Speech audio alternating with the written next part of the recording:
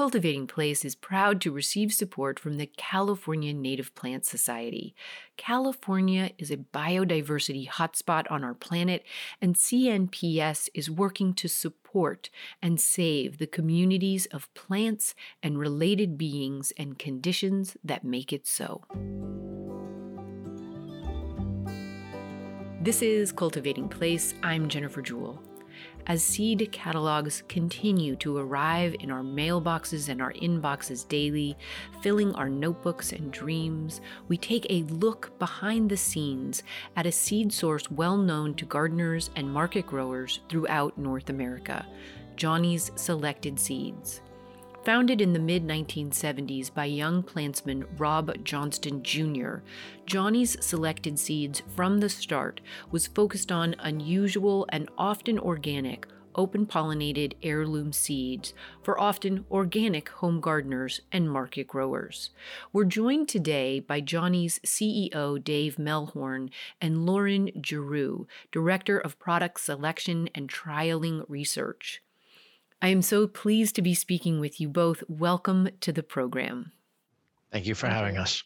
I'm going to get started by asking each one of you to tell us a little bit about your own personal kind of motivating principle. What gets you up in the morning about the work you do there at Johnny's Selected Seeds? Let's start with you, Dave.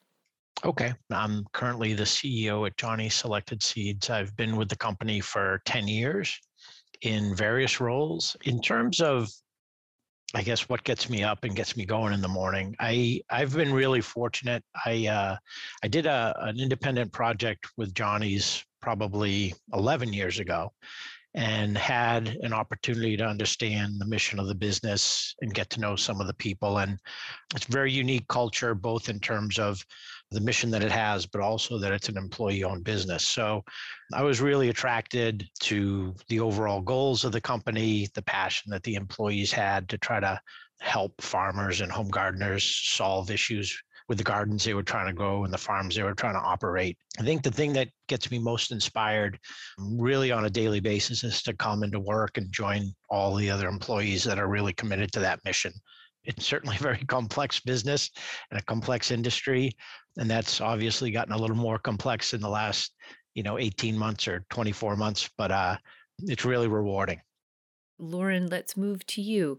The same idea. What is your role there at Johnny's and your length of time, and what might be your kind of motivating principle? Sure. So I'm Lauren Giroux, and my role is the Director of Product Selection and Trialing here at Johnny's. I've been with the company now for 13 years consecutively. I did do a couple of seasons before that in the warehouse. And I would say that, my connections to plants and the business is an extension of my connection and fascination with food and its origins. And would also say that as somebody who grew up in the area, as the daughter of back to the land parents that came to Maine in the 70s, left their city job, I've been growing Johnny seeds my entire life. And so the connection to the seeds and the food they produce and then cooking that food is a motivating force. And there's always so much to learn.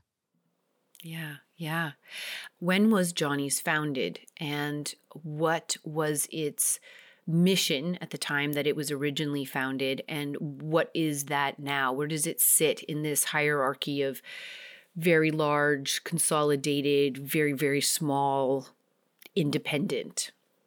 So the business was started about 45 years ago by a fellow named Rob Johnston. And originally, he actually went up into New Hampshire for a short period of time and tried to base the business there, and then found some land that was affordable over in Maine and moved and started the business over in Maine. I talked to Rob just this morning, so he's still connected to the business. The original mission of the business was to try to bring unique vegetable varieties, some domestic and some from around the world, to market gardeners. That was really kind of the focus of the business, was for supporting local agriculture, kind of a decentralized food system, and to make sure that vegetable seeds, as it was starting to be some consolidation in the seed industry even back then, or at least some of it was turning into kind of larger businesses that weren't distributing to every segment of the grower community, was to try to distribute really unique vegetable varieties to market gardeners, people that were trying to support local agriculture, whether it be, farmers markets or having farm stands out in front of their houses, and of course, supporting home gardeners at the same time. So most of those customer segments were the focus of the business. And then it got into a little bit of a mail order business, and that was really where the business started to be able to distribute seed. And like most other seed businesses in the US, there was a lot of regional companies that started doing regional distribution. And then as the catalog industry became more popular, that started to allow seed to be spread out across the country, people to get exposed to it through the catalog. And then ultimately, obviously, e-commerce has come along and sped that up even more. At this point, what would you say is your consumer reach? We source seed through a variety of fashions. So we have a breeding department. So we breed some vegetable varieties ourselves and produce that seed. That seed that we produce, we distribute domestically up into Canada and internationally. And then we also, through Lauren's group, try to find best-in-class varieties across all product groups, all crop groups. We find that from, partners that are based around the world. We go through a pretty rigorous selection process. Lauren can speak to that a little better than I can. And as we select those varieties and add them to the product portfolio, we distribute those in the US and Canada. We don't distribute those internationally. Probably in terms of numbers, 3 times as many home gardeners purchasing from us as what we would call mixed market growers. But the volume of our business is largely scaled towards the mixed market grower just because of the amount of seed they need. And they're based all over the country. So while, 20 years ago, they predominantly would have been in the Northeast, now they're fairly equally distributed across the whole country and up into Canada as well. The fact is you're working in a very specific sector of our horticultural and agricultural world. And for most people, this comes with something of a little bit of a calling. And you gave us a little bit of information on that, Lauren. But if there's things you would add, like who were the people and places and plants that would lead you to be someone who spent their life dedicated to working with good seed and trialing and getting that out into the world? Sure. So Jennifer, I mentioned my parents, and so I would start there. We had a vegetable garden. They, moved to Maine as back to the landers, aiming to live their version of the good life, if you will. So I grew up with a vegetable garden, grew up cooking a bit with those vegetables. And then I would say, in terms of really immersing into the local food movement a bit more in the way that I am today, my high school employer and mentor, Melissa Bastian, who worked locally and ran a bed and breakfast, she was really influential in teaching me how to cook using ingredients from the farmer's market and share some of the connection, the story behind the food and the ingredients of the food with those that we were serving the food to. And so that instilled, kind of took me a little bit deeper into the community aspect of the food, kind of outside of my own backyard. From there, I actually started working at Johnny's in high school. So that was my first exposure to the seed industry, was packing seed, shipping it to home gardeners, really kind of sending the seed that I'd grown at home a bit outside to others in the world and learning the variety names. That inspired me to actually study agriculture in school and work on a local farm. So I did work on a farm throughout school each summer, throughout college. And they grew a number of Johnny's vegetables, which they sold at their market. It's a 5-day-a-week vegetable market, and also used in their restaurant. So again, bringing it back to the food that we were eating. And so that all of that led me eventually back to Johnny's Selected Seeds in the research department, and really still just kind of immersing deeper and deeper every day into the seed food community connection. And what about you, Dave? Yeah, so my journey to Johnny's is markedly different than Lauren's. I had really had some previous jobs and careers with two other companies that weren't associated with agriculture at all, but there were a lot of commonalities between the work that I was doing on the sales and marketing and business operations side to what Johnny's was doing and to what Johnny's was attempting to do. When the previous CEO called me, 11 years ago, he knew that I had that skill set, but I didn't have the agriculture background, to be honest. But I knew, having done that project with the business, what they were about. And I certainly already had an enormous appreciation for farming and agriculture and wanting to live in a more rural setting. I had lived in Maine and then moved away from Maine, lived outside of New York City for a little while, and that wasn't for me. So as I came back, I was in a position where I could be a little bit more selective about where I went to work. And initially, my commute to Johnny's was an hour and a half a day. So that gives you an appreciation for how much I was enjoying working there. And then in the first year, it was really Lauren, some other people that were working on the research side of the business that brought me in, and I kind of committed myself to learning that. And it was just enormously fascinating to me. Everything about the industry is enormously fascinating. Everything about plant biology is enormously fascinating. Everything that the customers are trying to do, our customers are trying to feed local communities. So, to get energized about trying to operate a business and manage a business and oversee a business that's supporting that mission, their mission, that made me want to learn the agricultural side of the business. And we took trips to just all over, looking at products, visiting with customers. So I immersed myself in that really in that first year and a half, and I've continued to take time to continue to learn it all the while. Right now, I'm in a role where I'm overseeing a lot of different operations in the business, and I still have people like Lauren and a couple other people on the research side of the business that are professionals in that, went to school for that, and have that same long life commitment to agriculture. This is Cultivating Place.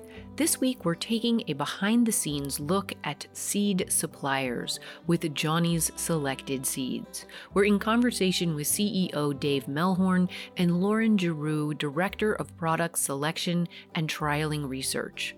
We'll be right back after a break. Stay with us.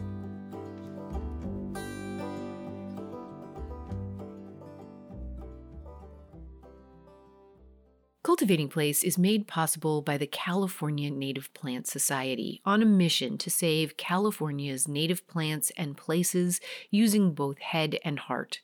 Of the Society's many programs of note, I am really excited about their newest program, Bloom California. This plant advocacy and information campaign aims to increase native plants across the state, specifically in our gardens, parks, business fronts, and beyond. Over 85 nurseries across California have partnered to offer you Bloom California native plants. Native plants highlight a very unique beauty to your region. They support wildlife and are climate conscious in your region. For more information, visit bloomcalifornia.org, where you will also find a list of the nurseries around the state carrying the Bloom California plants, which are marked by a Bloom California logo.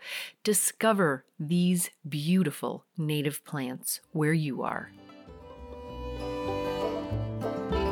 Hey, it's Jennifer. So I don't know about you, but mid-January, I'm even more about seed than I normally am. I have seeds on the kitchen table, seeds on the sideboard, I have seeds in my office, and I have seeds on the brain. I know I have seeds in shopping carts, in online forums across the internet, and I'm sure I have seeds on the way to me now in the post.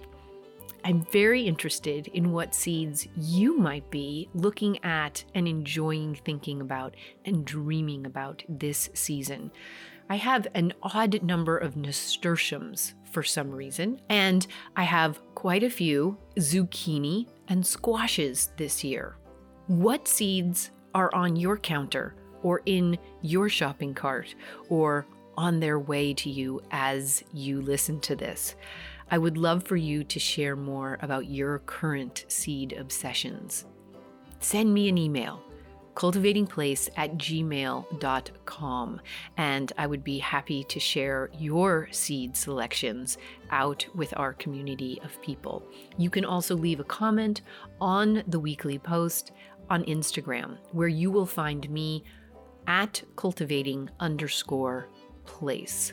I want to hear more about your seeds. Oh, and I also have a nice little handful of seeds from Hudson Valley Art Packs, including several native pollinator plants from seed that I'm excited about.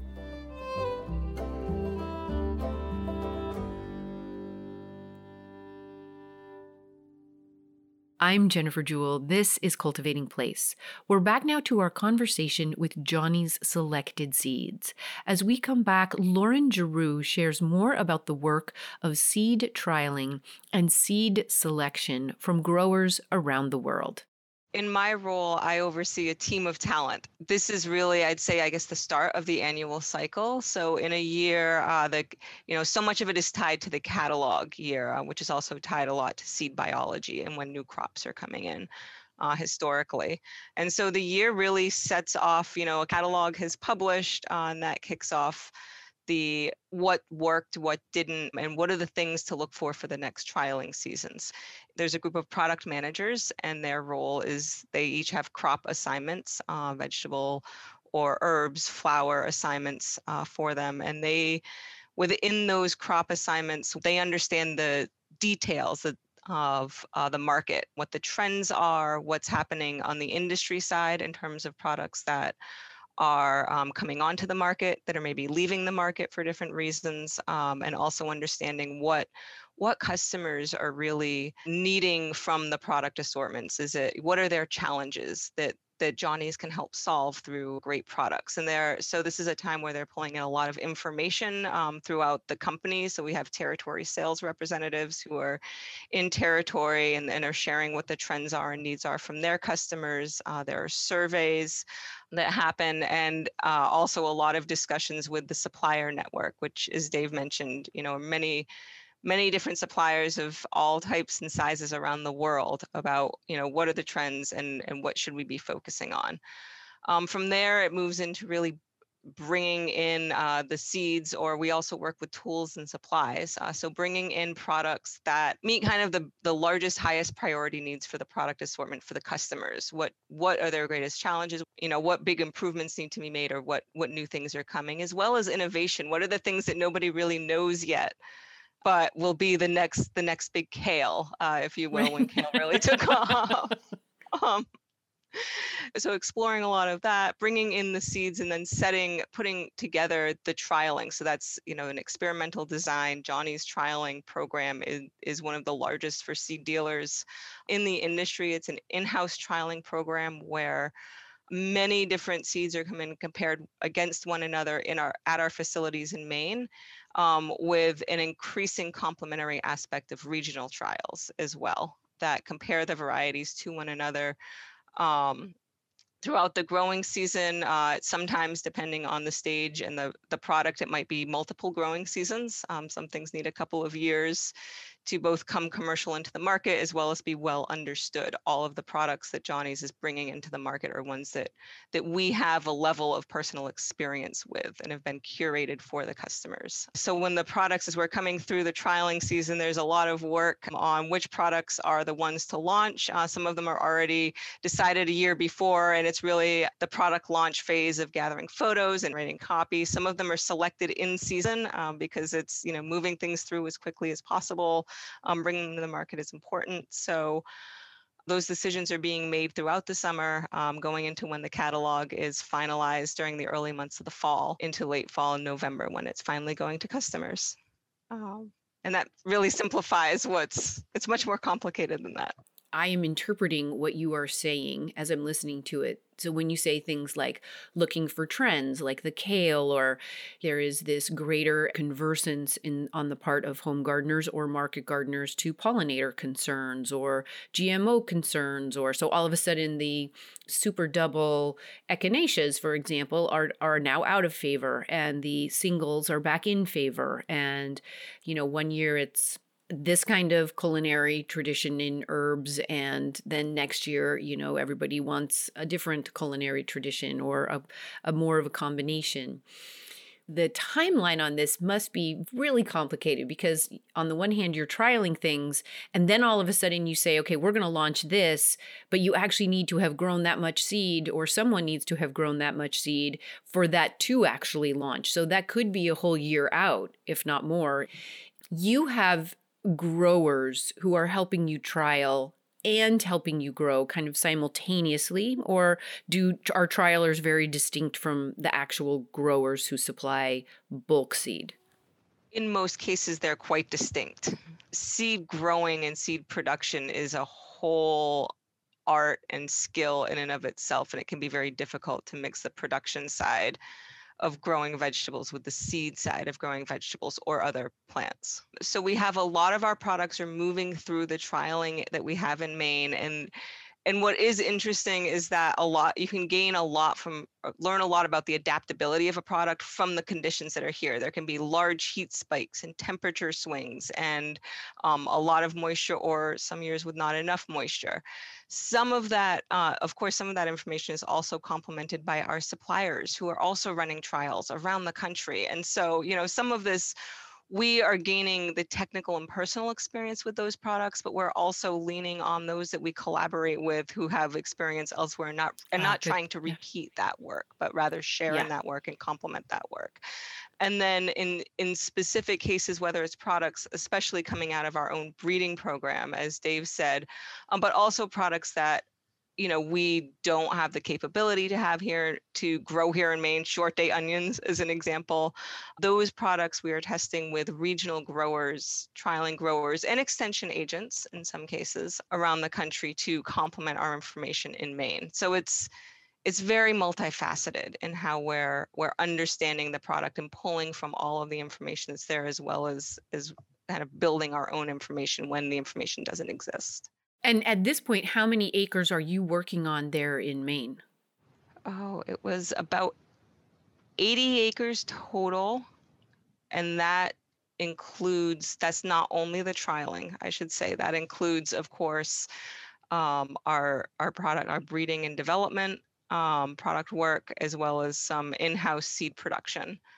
And then we also incorporate soil health into that as well. So some of that acreage each year is, in cover crop land, strip cover crops to maintain soil health and fertility and operate, with organic management practices.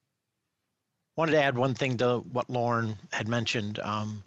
In regard to acreage, we just also bought another 53 acres of land so that we can allow more land to rest and be in cover crop for soil health reasons. And then to add on also to the selection process, the research team that Lauren talked about, they also travel. So they'll go maybe even before we trial something. They'll have a chance to potentially see it in Holland, or potentially see it in California, or see it in Florida, go to the Pacific Northwest. So, a lot of the suppliers, cooperators, we call them, that we work with, have their own trialing facilities, and we get a lot of opportunities to go out and see products that might be even pre-commercial, to see how they're progressing as they come through and potentially come to market. So Okay. I think that informs a lot about which things we bring to trial through our process as well. Right. Okay. And at this point, how many employees work with Johnny's, and how many offerings do you have in the current catalog in the way of seed, not tools, just seed? We have some seasonality with our business. So in the summertime and in the fall, we may need more people to work on the farm. And then in the wintertime, right now we're heading into the season where A lot of farmers and home gardeners are going to buy their seed for their plantings that they're going to do this spring, depending on where they are geographically. So we flex up in other areas of our business, maybe in our seed packing area or even in a call center. But overall, we have about 280 employees, and that can fluctuate up and down seasonally.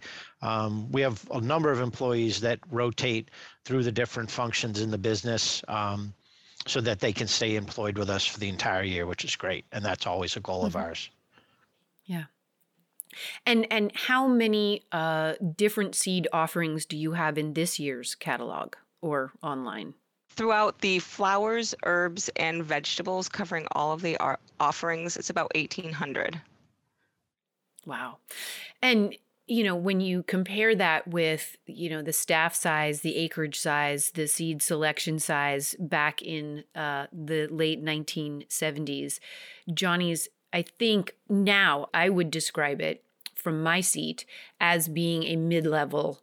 If you would say that was an accurate assessment, that I think puts Johnny's in a very interesting viewpoint in the seed industry to think about and give input on some of the complexities of the seed world at this point. Would you say that was fair from the two of yours experience over this last decade plus?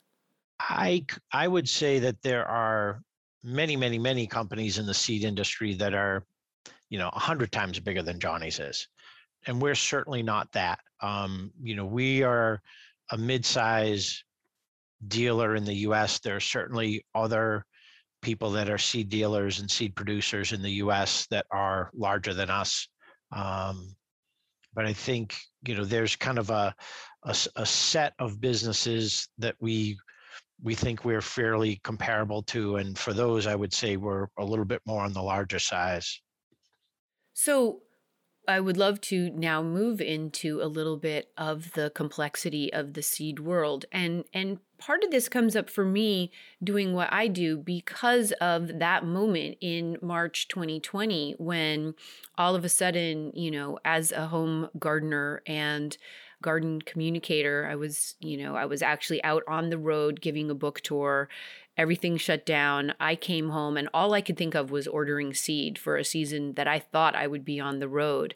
And to go to some of my most trusted seed sources and to see, sold out, overwhelmed, can't get back, we'll do our best, something, was a real epiphany of the seed world and its being interwoven with the global seed, supply chain, and the kind of articulation point that seed is in our world, not just as a home gardener, but for my market growers that I go to my farmer's market and get my carrots and my kale. And, all of a sudden they were also struggling if they hadn't made their seed orders for enough in a timely enough way. So that was just a really interesting moment.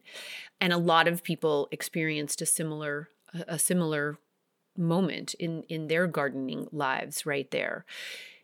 Johnny's was one of the original signers of the Safe Seed Pledge back in 1999. Would one of you be willing to talk about what that means and why Johnny's signed and how that informs how you make decisions about seed there at Johnny's?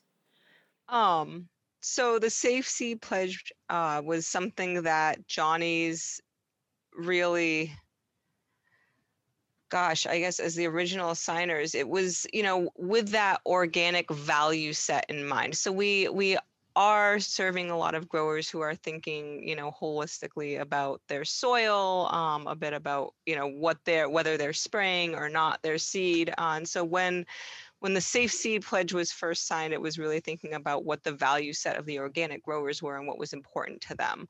And I would also say that, it was coming through at a time where this isn't a product set, these these were varieties that are being developed for like shipping and for that mass market produce area that again isn't aligned well with what Johnny's is hoping to bring, to support and the market within the agricultural community that Johnny's serves. Not looking for shippability and high monoculture crops, but more diversified, small acreage, organically grown crops.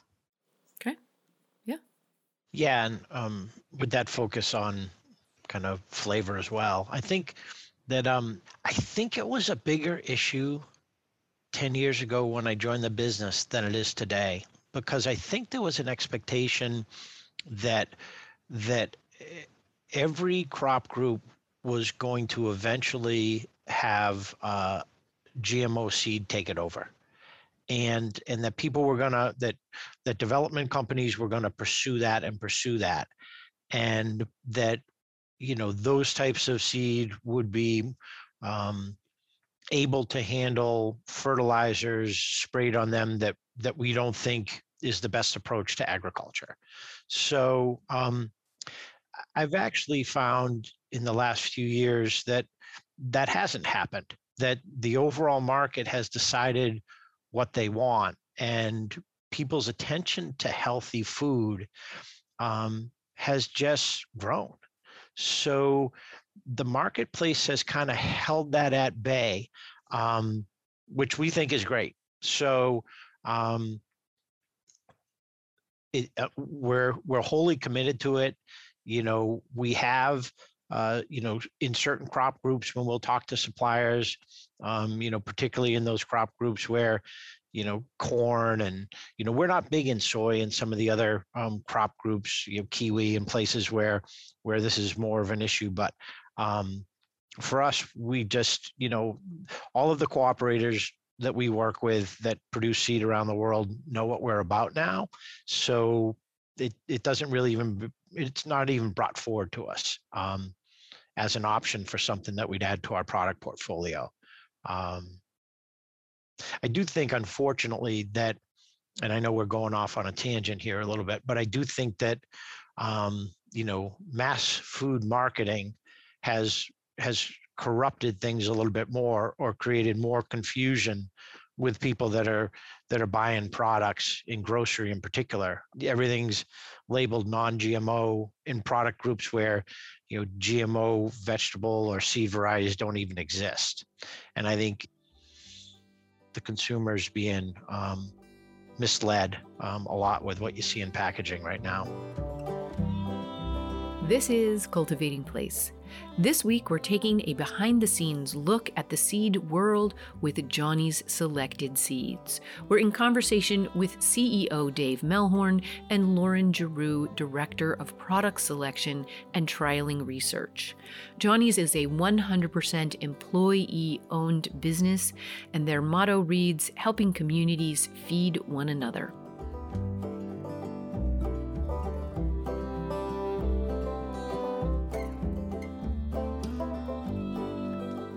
All right, so thinking out loud this week, this next section of the conversation with Lauren and Dave gets into kind of the fear mentality, sometimes deserved and maybe sometimes overwrought.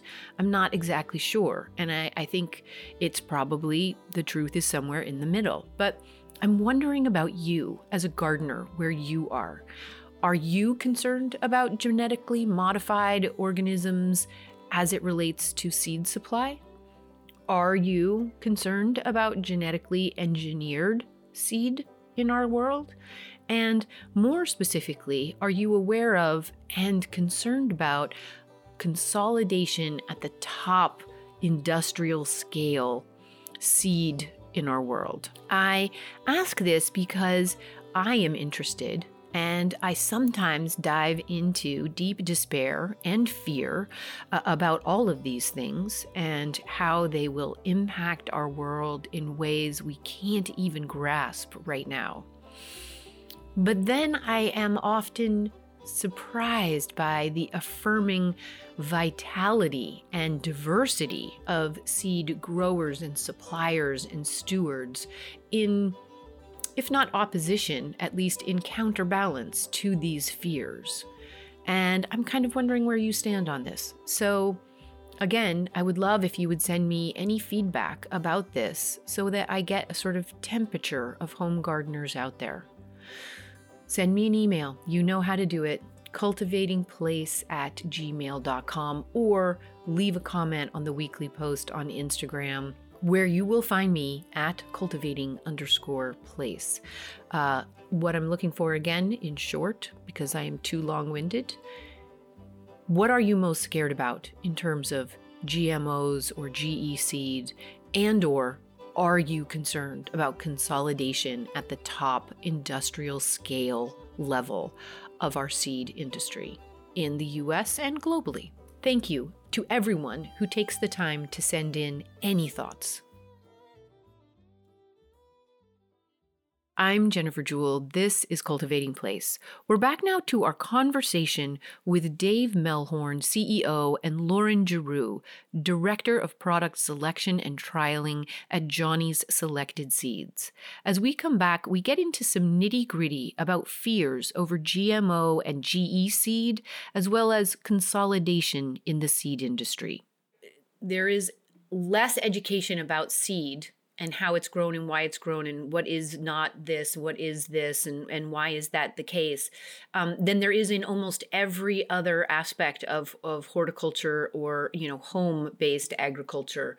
And I think this is to our detriment as gardeners in making good decisions, but it leaves this great mystery around these conversations about GMO, about consolidation in the seed world. And so, and what we should be worried about, like what is actual seed security and how do we support it instead of being kind of run around with fears that are misplaced and not paying attention to fears that we should be paying attention to, which I find really interesting. And given the size of the home gardening population in the United States, it's a lot. It was 38% of all households in 2018, and it's even more than that now. So at that time, it was like 49 million households engaged in home gardening in some way.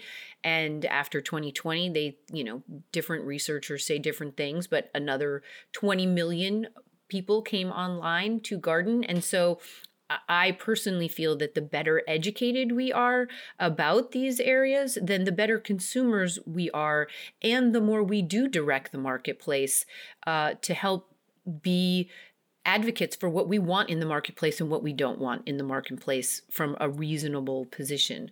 At this point, Johnny's does Johnny's work with any kind of GMO seed? No. No. Yeah, that was my understanding, but I wasn't sure okay. And, when you think about that from your own perspectives in this industry, what are the great disadvantages of GMO and what are some of the upsides of it in our seed world, if you believe that there are upsides to them? I'm trying to get to what you were touching on there, Dave, about fears and like misplaced information going out to the consumer as though GMO is everywhere.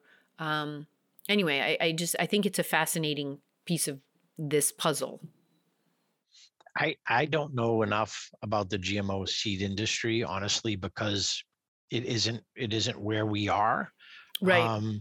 I certainly recognize that to feed the planet, there may be some weed pressures. There's just going to be pressures on the plant that a plant in and of itself, under the local growing conditions in some of the most difficult places in the world, may have problems and may need help.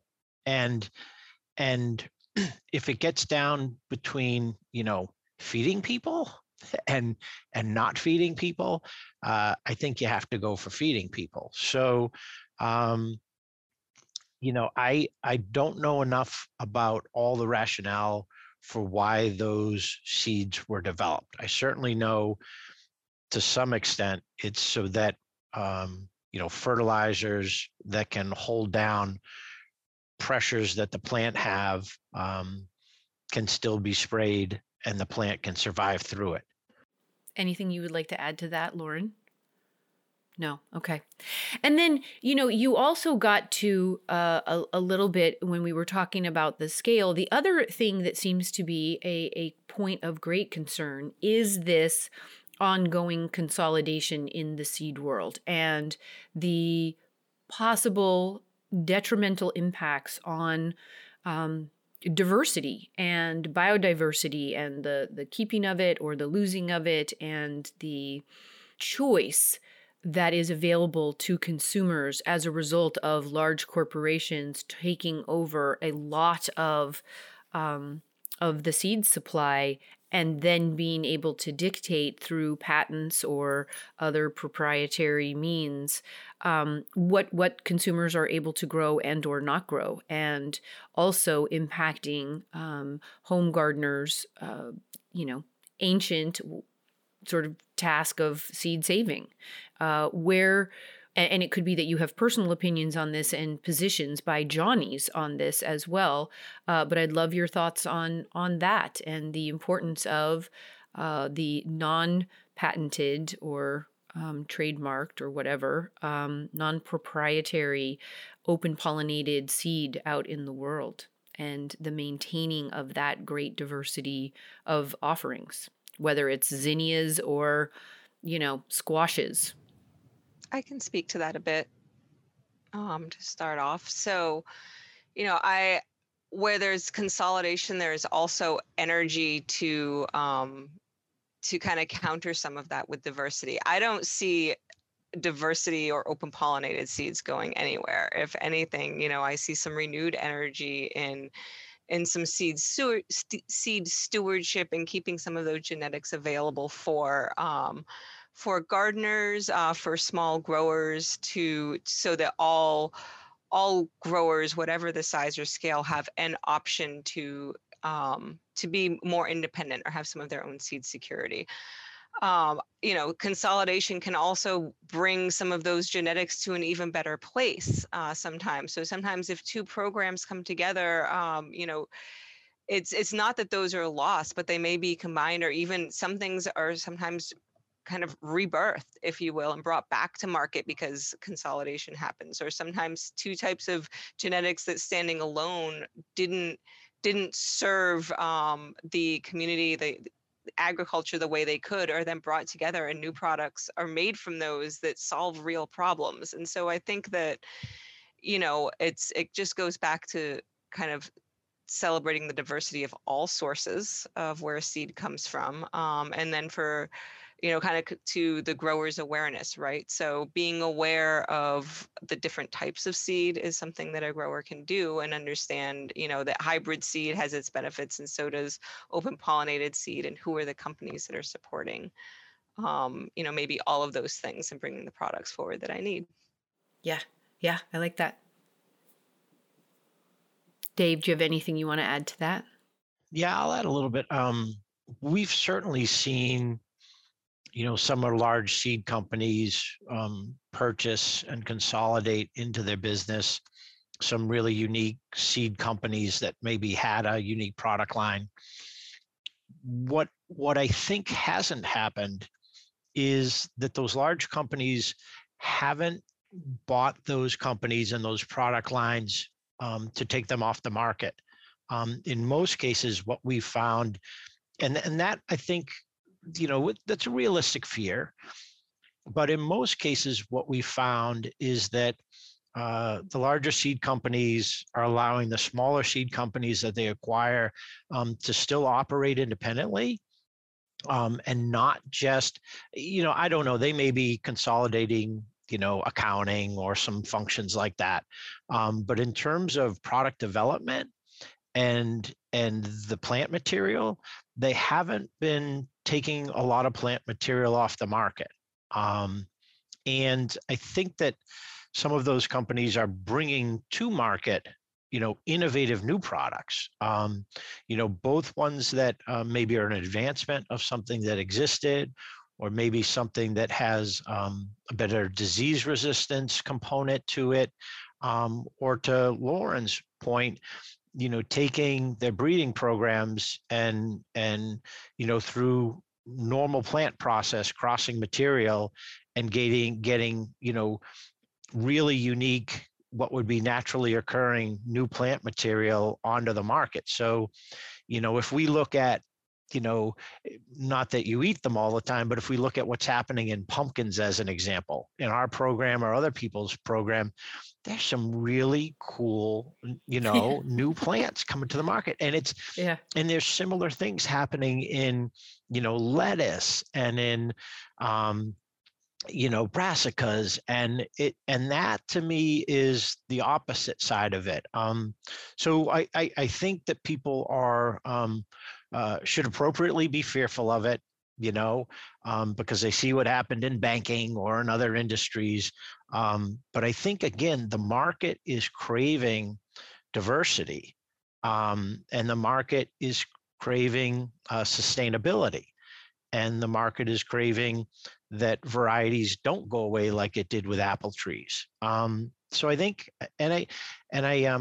I think the industry as a whole is, I don't know, I find it to be pretty committed to, keeping plant diversity out there. Now, that all said, it doesn't mean that, we shouldn't worry about it. One of the things that we like the most about what we do is that we think that we play a role in working with those companies to keep plant material accessible to everybody. And that's why we have, nearly 2,000 varieties that we present to our customers.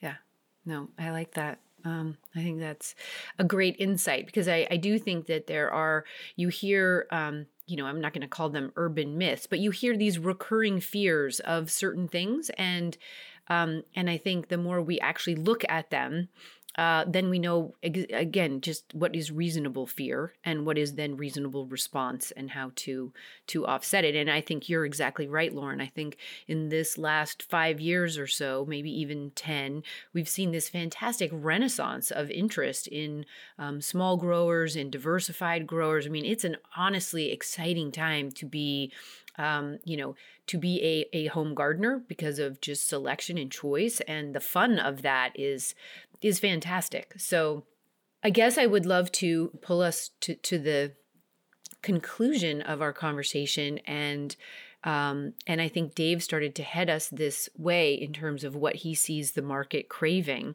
I wonder, Lauren, are you able to give us any insights as to the trends you're seeing for 2022, 2023, and what you see as exciting shifts or additions or reintroductions, or what should we be looking forward to, Lauren? Oh, well, I would certainly say, to echo what Dave was doing, is the market is craving diversity. And so diversity in shapes and sizes and colors and flavors of different crop groups, and seeing more and more of that. Certainly that's what we're seeing and experiencing and looking to bring forward. On the growing aspect of things, really products that have some disease resistance is really important for organic growing, and also as climate is changing. And so be looking for things that have disease resistance, that still have all of the excellent flavor and characteristics that make them fun to grow in the garden. Those are two really big trends. More herbs certainly is big, in flowers. I think we all, for as much as we're looking to feed our bodies really healthy food, there's also a lot of focus on mental health and wellness and mindfulness. And flowers, I like to say that flowers feed the soul, and that's their role. And so seeing a lot of energy in flowers, both in growing your own flowers, as well as purchasing from local flower growers and having a connection with your blooms. Any one herb or one flower that you're particularly excited about being offered this year? I know that's hard. It's like saying who's your favorite child, but I mean, There's a new zinnia. So zinnias are always a favorite for both flower growers. So there's been over the years since I started at Johnny's was kind of the first of the blush series of zinnias. And so in flowers, there's a new blush series, and that's probably the most exciting. And then on the herb side is basil. It's Yeah, the basils they have just gone out of control they're so fun, and I love all their flowers, so as well as, the culinary aspect, but they're also a great cut flower and great for pollinators in most cases. So wonderful. absolutely. Yeah. And Dave, anything you want to add to that trend report? No, I think she covered it. So I guess I would like to finally end with each of you maybe sharing, for you, what is your greatest joy in this work, and what are your greatest hopes for the role of Johnny's in our world as we move forward, or both for the horticultural world, but maybe also the socioeconomics of our world as well, in whatever way you see Johnny's involved there, because I think you are. And why don't I start with you, Lauren, and then we'll end with Dave. I think I have a lot of greatest joys, but perhaps my greatest is the community, really, and it's the community within the company, the community of the customers we serve, community of seed. It's just relationships and community. It's a huge and small industry, Right. and that's incredibly rewarding, and just keeps me energized. And so your other question was hopes. I hope to see the continued enthusiasm and passion for where food comes from where seed comes from, diversity, kind of the excitement of trying something new, growing something new. I think that since I've been in this industry, that seems to just keep getting bigger and bigger, and I hope to see that continue to happen with future generations. Great. Thank you. Dave. Yeah, for me, I guess it would be, we're trying to help a home gardener or a farmer just be more successful. So if the work that we're putting in allows, a family farm or a local farm to be more economically sustainable, there's a lot of farms that start up but fail in the first 3 years. But if we can lend support, whether it's through products or advice that allow them to, have a productive home garden or have a productive farm. The other thing that actually brings me really great joy is we get to support all these families that work for us. And as an employee-owned business, we make decisions very differently than a commercial company or a company that is publicly held. So we make very different ethical decisions, and we make very different decisions about things like our benefit package or what we pay people.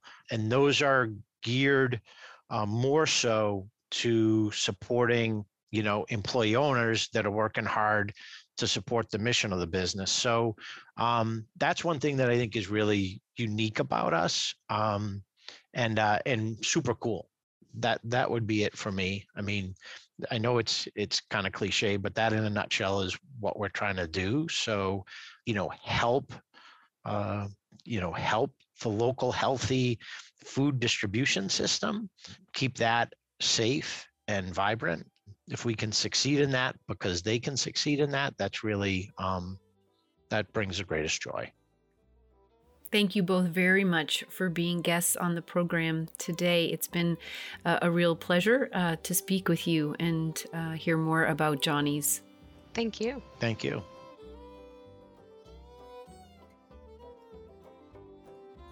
Johnny Selected Seeds is a 100% employee-owned seed grower, trialer, and supplier, well known to home gardeners and market growers across North America.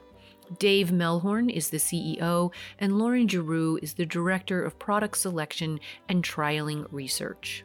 Throughout our conversation, Dave and Lauren and I circle around some of the controversial issues and concerns surrounding GMO and seed in our world. One of the areas we do not get into is the controversial concerns and questions surrounding the use of synthetic fertilizers, pesticides, and herbicides, and how these impact not only our seed supply, but our gardening and environmental lives at large. I think these are all topics for gardeners to educate themselves about and consider how they spend their gardening dollars, and thereby how they vote our gardening world should be.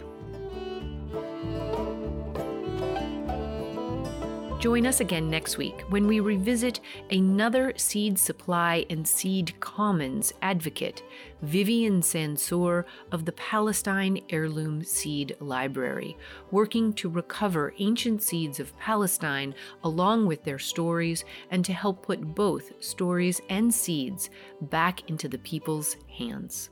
Join us next week. Cultivating Place is a co-production of North State Public Radio. Cultivating Place is also made possible by listeners just like you and by partner support from the California Native Plant Society. The Cultivating Place team includes producer and engineer Matt Fiddler and producer and development director Sarah Bohannon. We're grateful for technical and web support from Angel Haracha. We're based on the traditional and present homelands of the Mechoopda Indian tribe of the Chico Rancheria. Original theme music is by Ma Muse, accompanied by Joe Craven and Sam Bevan. Cultivating Place is distributed nationally by PRX, Public Radio Exchange. Until next week, enjoy the cultivation of your place. I'm Jennifer Jewell.